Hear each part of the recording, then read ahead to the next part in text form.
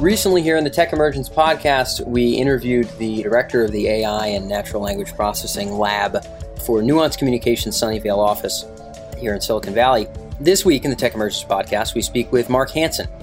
Mark is the director of design and development at Nuance Communications. He works now in bringing the laboratory innovations into business applications. In other words, how do we enhance customer experience? How do we improve business efficiency with the AI technologies that Nuance develops? This week, we speak specifically about natural language processing. Where is this going in the future? Where is it driving customer value now? And where are sort of the most advanced companies here in the Valley and elsewhere aiming to apply this technology in the future? Mark talks a little bit about what he's excited about and sees as some of the coming innovations that folks might want to look out for. Another good interview here with the folks at Nuance. Hopefully you enjoy this episode in the Tech Emergence podcast.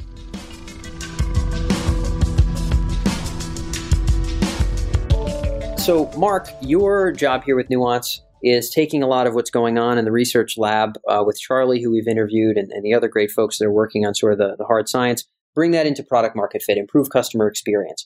Nuance is a part of a lot of different technologies today aiming to improve customer experience in different fields. What's sort of a smorgasbord, if you will, of the exciting areas where you guys are plugged in and making that difference already that people might not know of? Yeah. In fact, Nuance probably touches a lot of people's lives in ways, and they're not really even realizing it. You know, Charlie mentioned the automobile. You know, if you're driving a car and you want to say, hey, play me U2 or play me songs by the artist Bono, it's our technology for the most part that's driving that experience. Underneath that technology is a core kind of technology that includes speech recognition, natural language processing, text-to-speech, dialogue management. And what we've done in enterprise is we've taken that core IP and we've now created a platform so that enterprises can start to build these smart applications as well. So you're seeing that in applications. If you're a USAA member, USAA was one of our first customers to adopt Nina, which is our Nuance Interactive Natural Assistant. Think of it as a smart virtual assistant that is able to do all of the things that an enterprise needs it to do. So this is a virtual assistant that sits within the mobile application of USAA, and rather than trying to traverse multiple screens or escalate to a contact center and maybe get put on hold, you can just ask your question or tell the virtual assistant what you want it to do. And so that was one of our first implementations. Since then, we've seen some really cool implementations by Domino's. So you might have seen the commercial Domino's Dom, where you can order a pizza using a virtual assistant. So you can say, I want a thick crust pizza with olives and onions and a liter of Coke. And it might ask you if you want to, take it up a notch and get the lava cake as well. So it's really a seamless conversational experience that we're trying to drive that simplifies the systems that we're providing to the user. And the reason we've found that that's valuable is because more and more power is going into smaller and smaller spaces, right? So, maybe you had a website a long time ago back in 2000 and you might have been able to transfer money between your account. Now it's like within a banking application, you can do almost anything inside that mobile application. And as you increase features, you don't want to increase complexity and friction. So how do you provide all of the feature richness, but at the same time make it a really great experience, a simple experience, a friction-free experience for your customers? And you don't need to be taught how to have a conversation. That's just something we all know how to do. And so you don't need to learn the interface when you come into contact with a virtual assistant. You just talk to it the same way you and I are talking right now. And so that's where we see a lot of the benefit today. Cool. So you talked about Domino's Dom. That's a nice example. I'm glad that wasn't around when I was in college. I'm sure I'd be broke. I would just be like, give me another one. But so USAA and is leveraging Nina, Domino's Dom. What are some other examples? Brands people might recognize, applications that people don't realize you've played a role in, cool examples of Nuance in the world with other companies today? Yeah, I mean, there's a number of them. I think sometimes it's the ones that you don't hear about a lot that oftentimes are really unique and cool. So, when you think about travel, for example, we've done Jetstar. This is a web implementation, so it's a virtual assistant on the web. Got it. And tremendous improvements in customer satisfaction. And in addition to that, they start to learn what customers are asking for. So for example, customers might be coming in and asking a particular question. We get this learning all the time, which is, hey, I didn't know my customers actually wanted to know that piece of information. And because they're talking to a virtual assistant, and it's the same virtual assistant that everybody's talking to, think of it as like a centralized brain. So whether it's on mobile, whether it's on the web, whether it's on Facebook, again, these are kind of omni-channel applications. It's the same intelligent system that you're having that conversation with.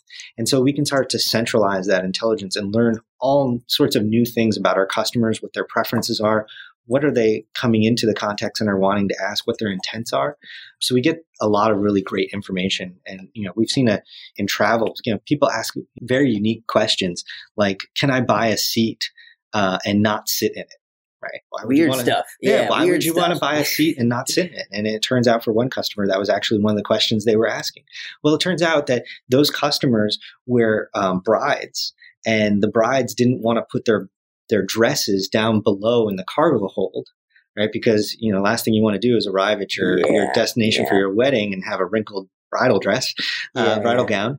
So they wanted to know if they could actually purchase a seat for the dress. Yeah. Right? It's very unique. And, but astonishingly, there was a lot of questions that you're getting like that. And you might not be able to harvest that if it were just going to a person.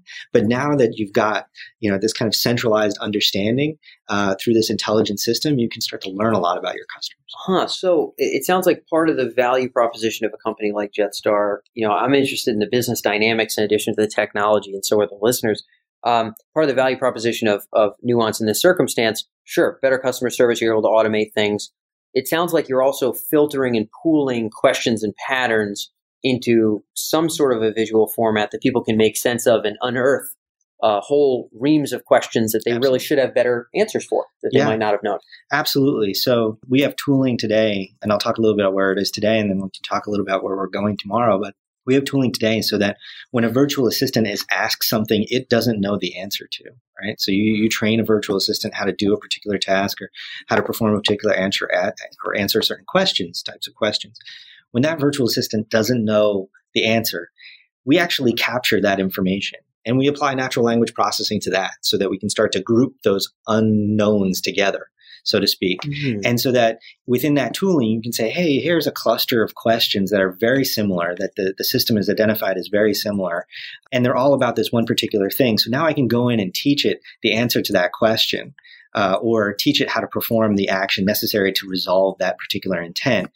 And, kind of harvest that across all of your customers. So you are getting that information in a much more digestible, actionable way than we've gotten in the past, because it's all going into one place and being processed by one artificial intelligence system. Yeah, I can definitely see the value proposition there, where if you're able to meaningfully clump customer service question areas together. Maybe it's, weird seat purchase questions that don't involve people. Maybe it's whatever the case may be in whatever business. You'd be able to say, man, if someone just cracked away on this whole corner and just, gave it these basic rules and we knew that this was the context and here's the couple quick if-thens, like this whole clump of 20 questions that actually get asked a lot, we'd be able to handle. Yeah, and then boom, you can plug that in. Exactly. So, that's a lot of the benefit. So you're not only getting the increase in automation, you're not only getting the increase in the customer experience because they're getting a consistent experience, a consistent cross-channel experience, so they can have a consistent experience on Facebook Messenger, and it's the same virtual assistant, same intelligent system assistant that they're going to then interact with on the web or on their mobile application. They're not only getting that, but they're also getting very deep insight into what exactly customers want. Yep, and obviously that's.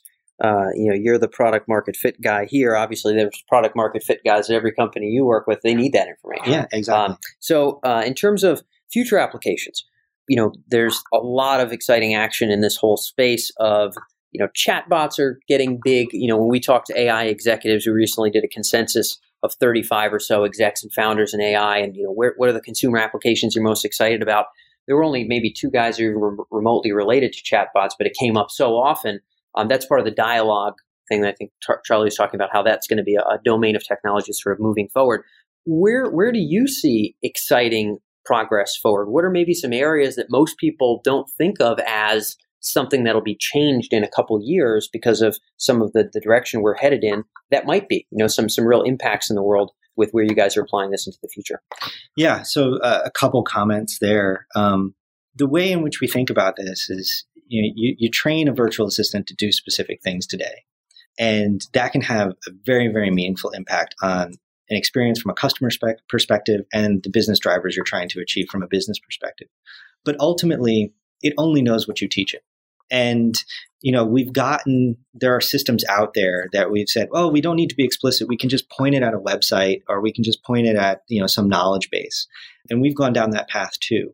And what we found is that even though there are websites out there and companies have great websites, the questions that are being asked, the answer isn't actually neatly packaged in some paragraph on a website or contained within some knowledge base article. So, you come back to this question, well, then how do we teach a system to do new things, right? And today the answer is we build it. We explicitly teach it. And the answer tomorrow is it's going to learn. But the question is, how is it going to learn? And one of the things that Nuance is doing that's very unique is that we are actually developing a way where a virtual assistant can learn through the observation of human agents. So rather than explicitly going in and programming, here's an intent, this is something that a customer would want to do, and here's how to resolve that intent, either the actions you need to take or the answer that you need to provide.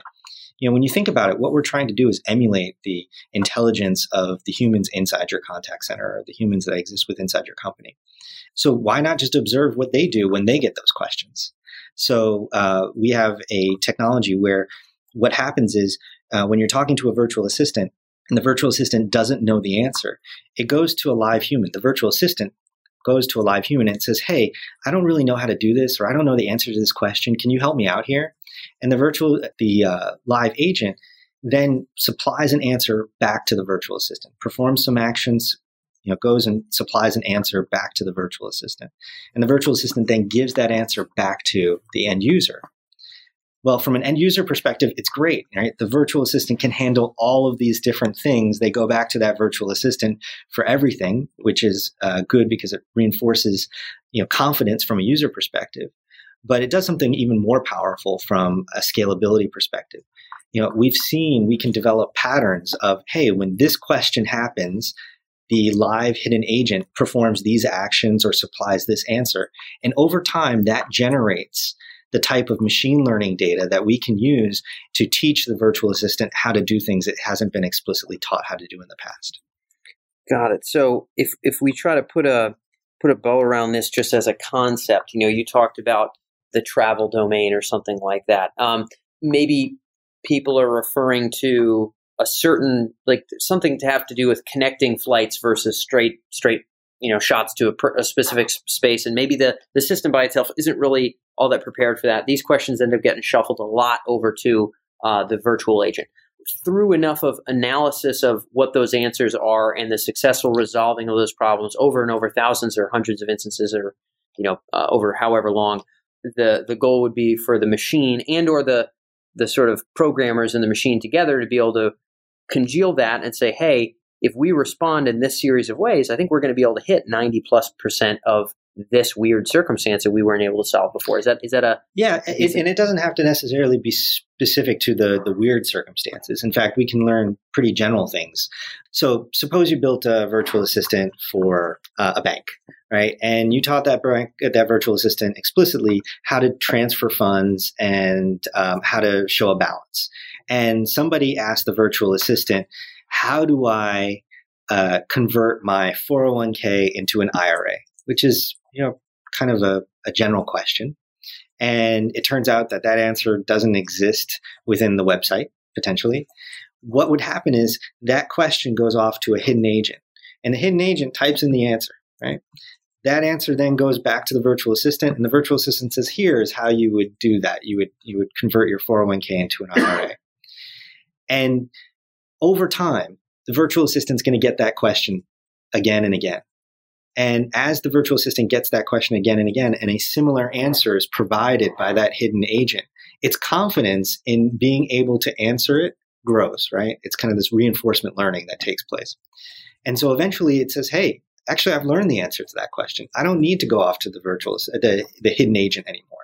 And so automatically you've taught the virtual assistant how to do something without explicitly teaching it how to do it. Interesting. So just to try to touch on this again and make sure I'm understanding it right, there's a confidence threshold around a certain question or question set that the machine itself can decide when it's confident enough on. And some human doesn't have to go in and say, all right, we have 1,000 answers for that. We don't know it yet. Let's call it this. Like, it's not a person. It's the machine saying, got it. Exactly. Okay. And what you can do there, I mean, there's kind of pros and cons to that. So what we've done is we can say, okay, the machine can just go off, and when it reaches a certain level of confidence, just go off and say, okay, I know how to do that now.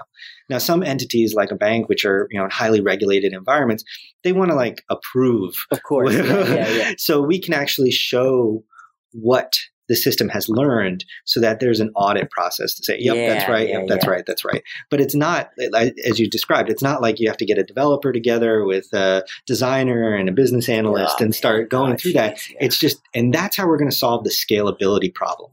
Because when you look at applications today, like on your phone, right, there might be a weather app and it tells you the weather. You just enter in a zip code or a city and it gives you the weather, right? But that's like one intent. Or a reservations app. It finds the reservation availability for restaurants in your neighborhood.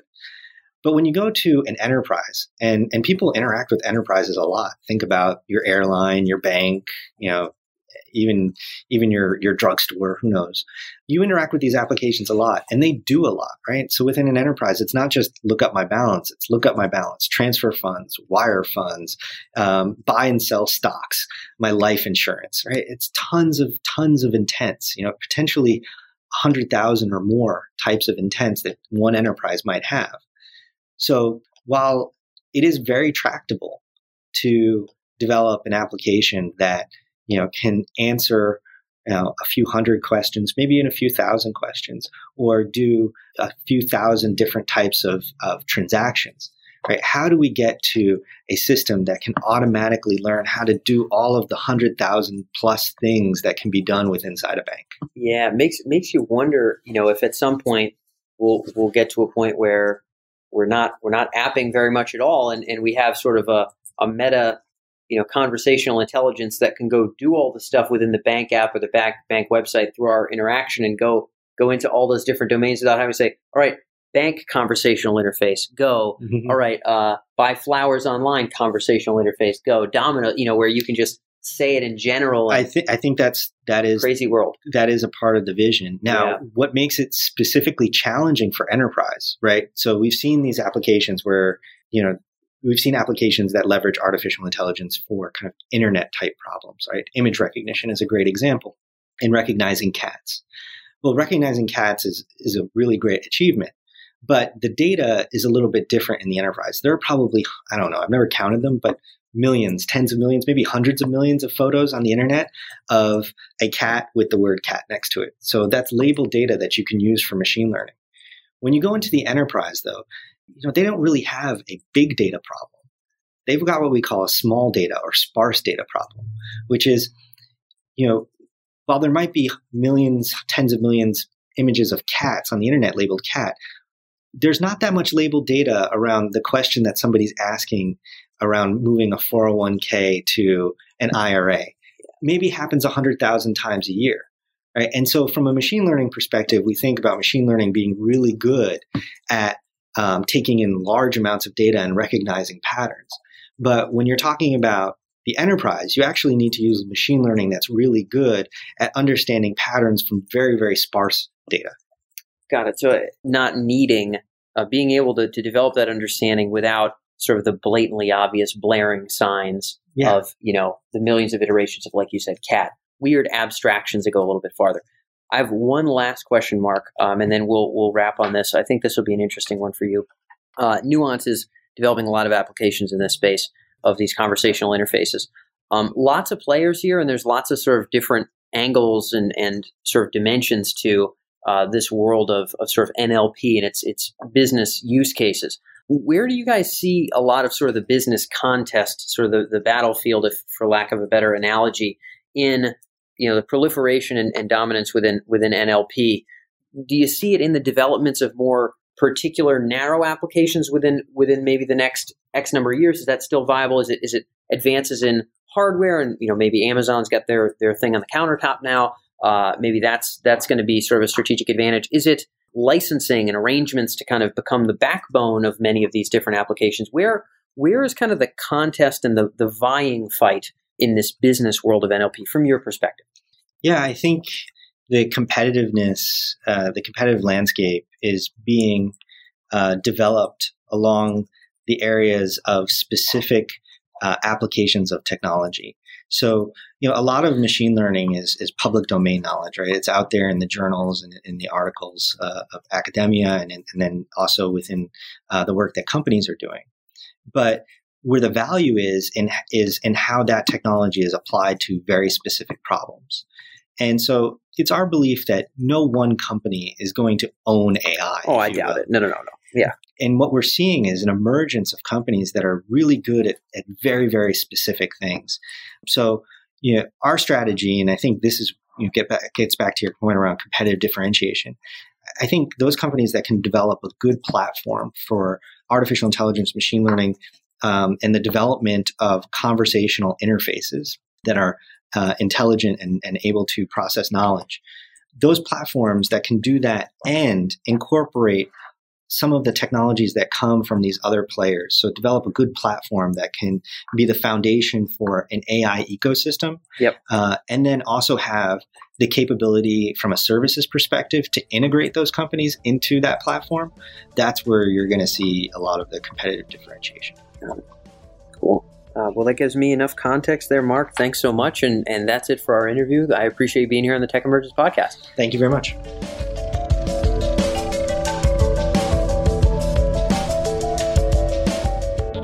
That wraps up today's episode here on the Tech Emergence podcast, and thanks for tuning in.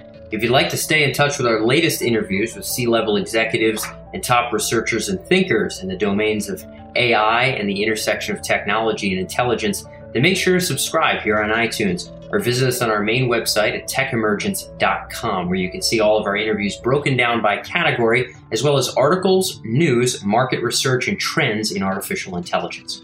If you found this episode particularly thought-provoking, feel free to leave your thoughts in a review here on iTunes, or you can feel free to reach out to us at our main website.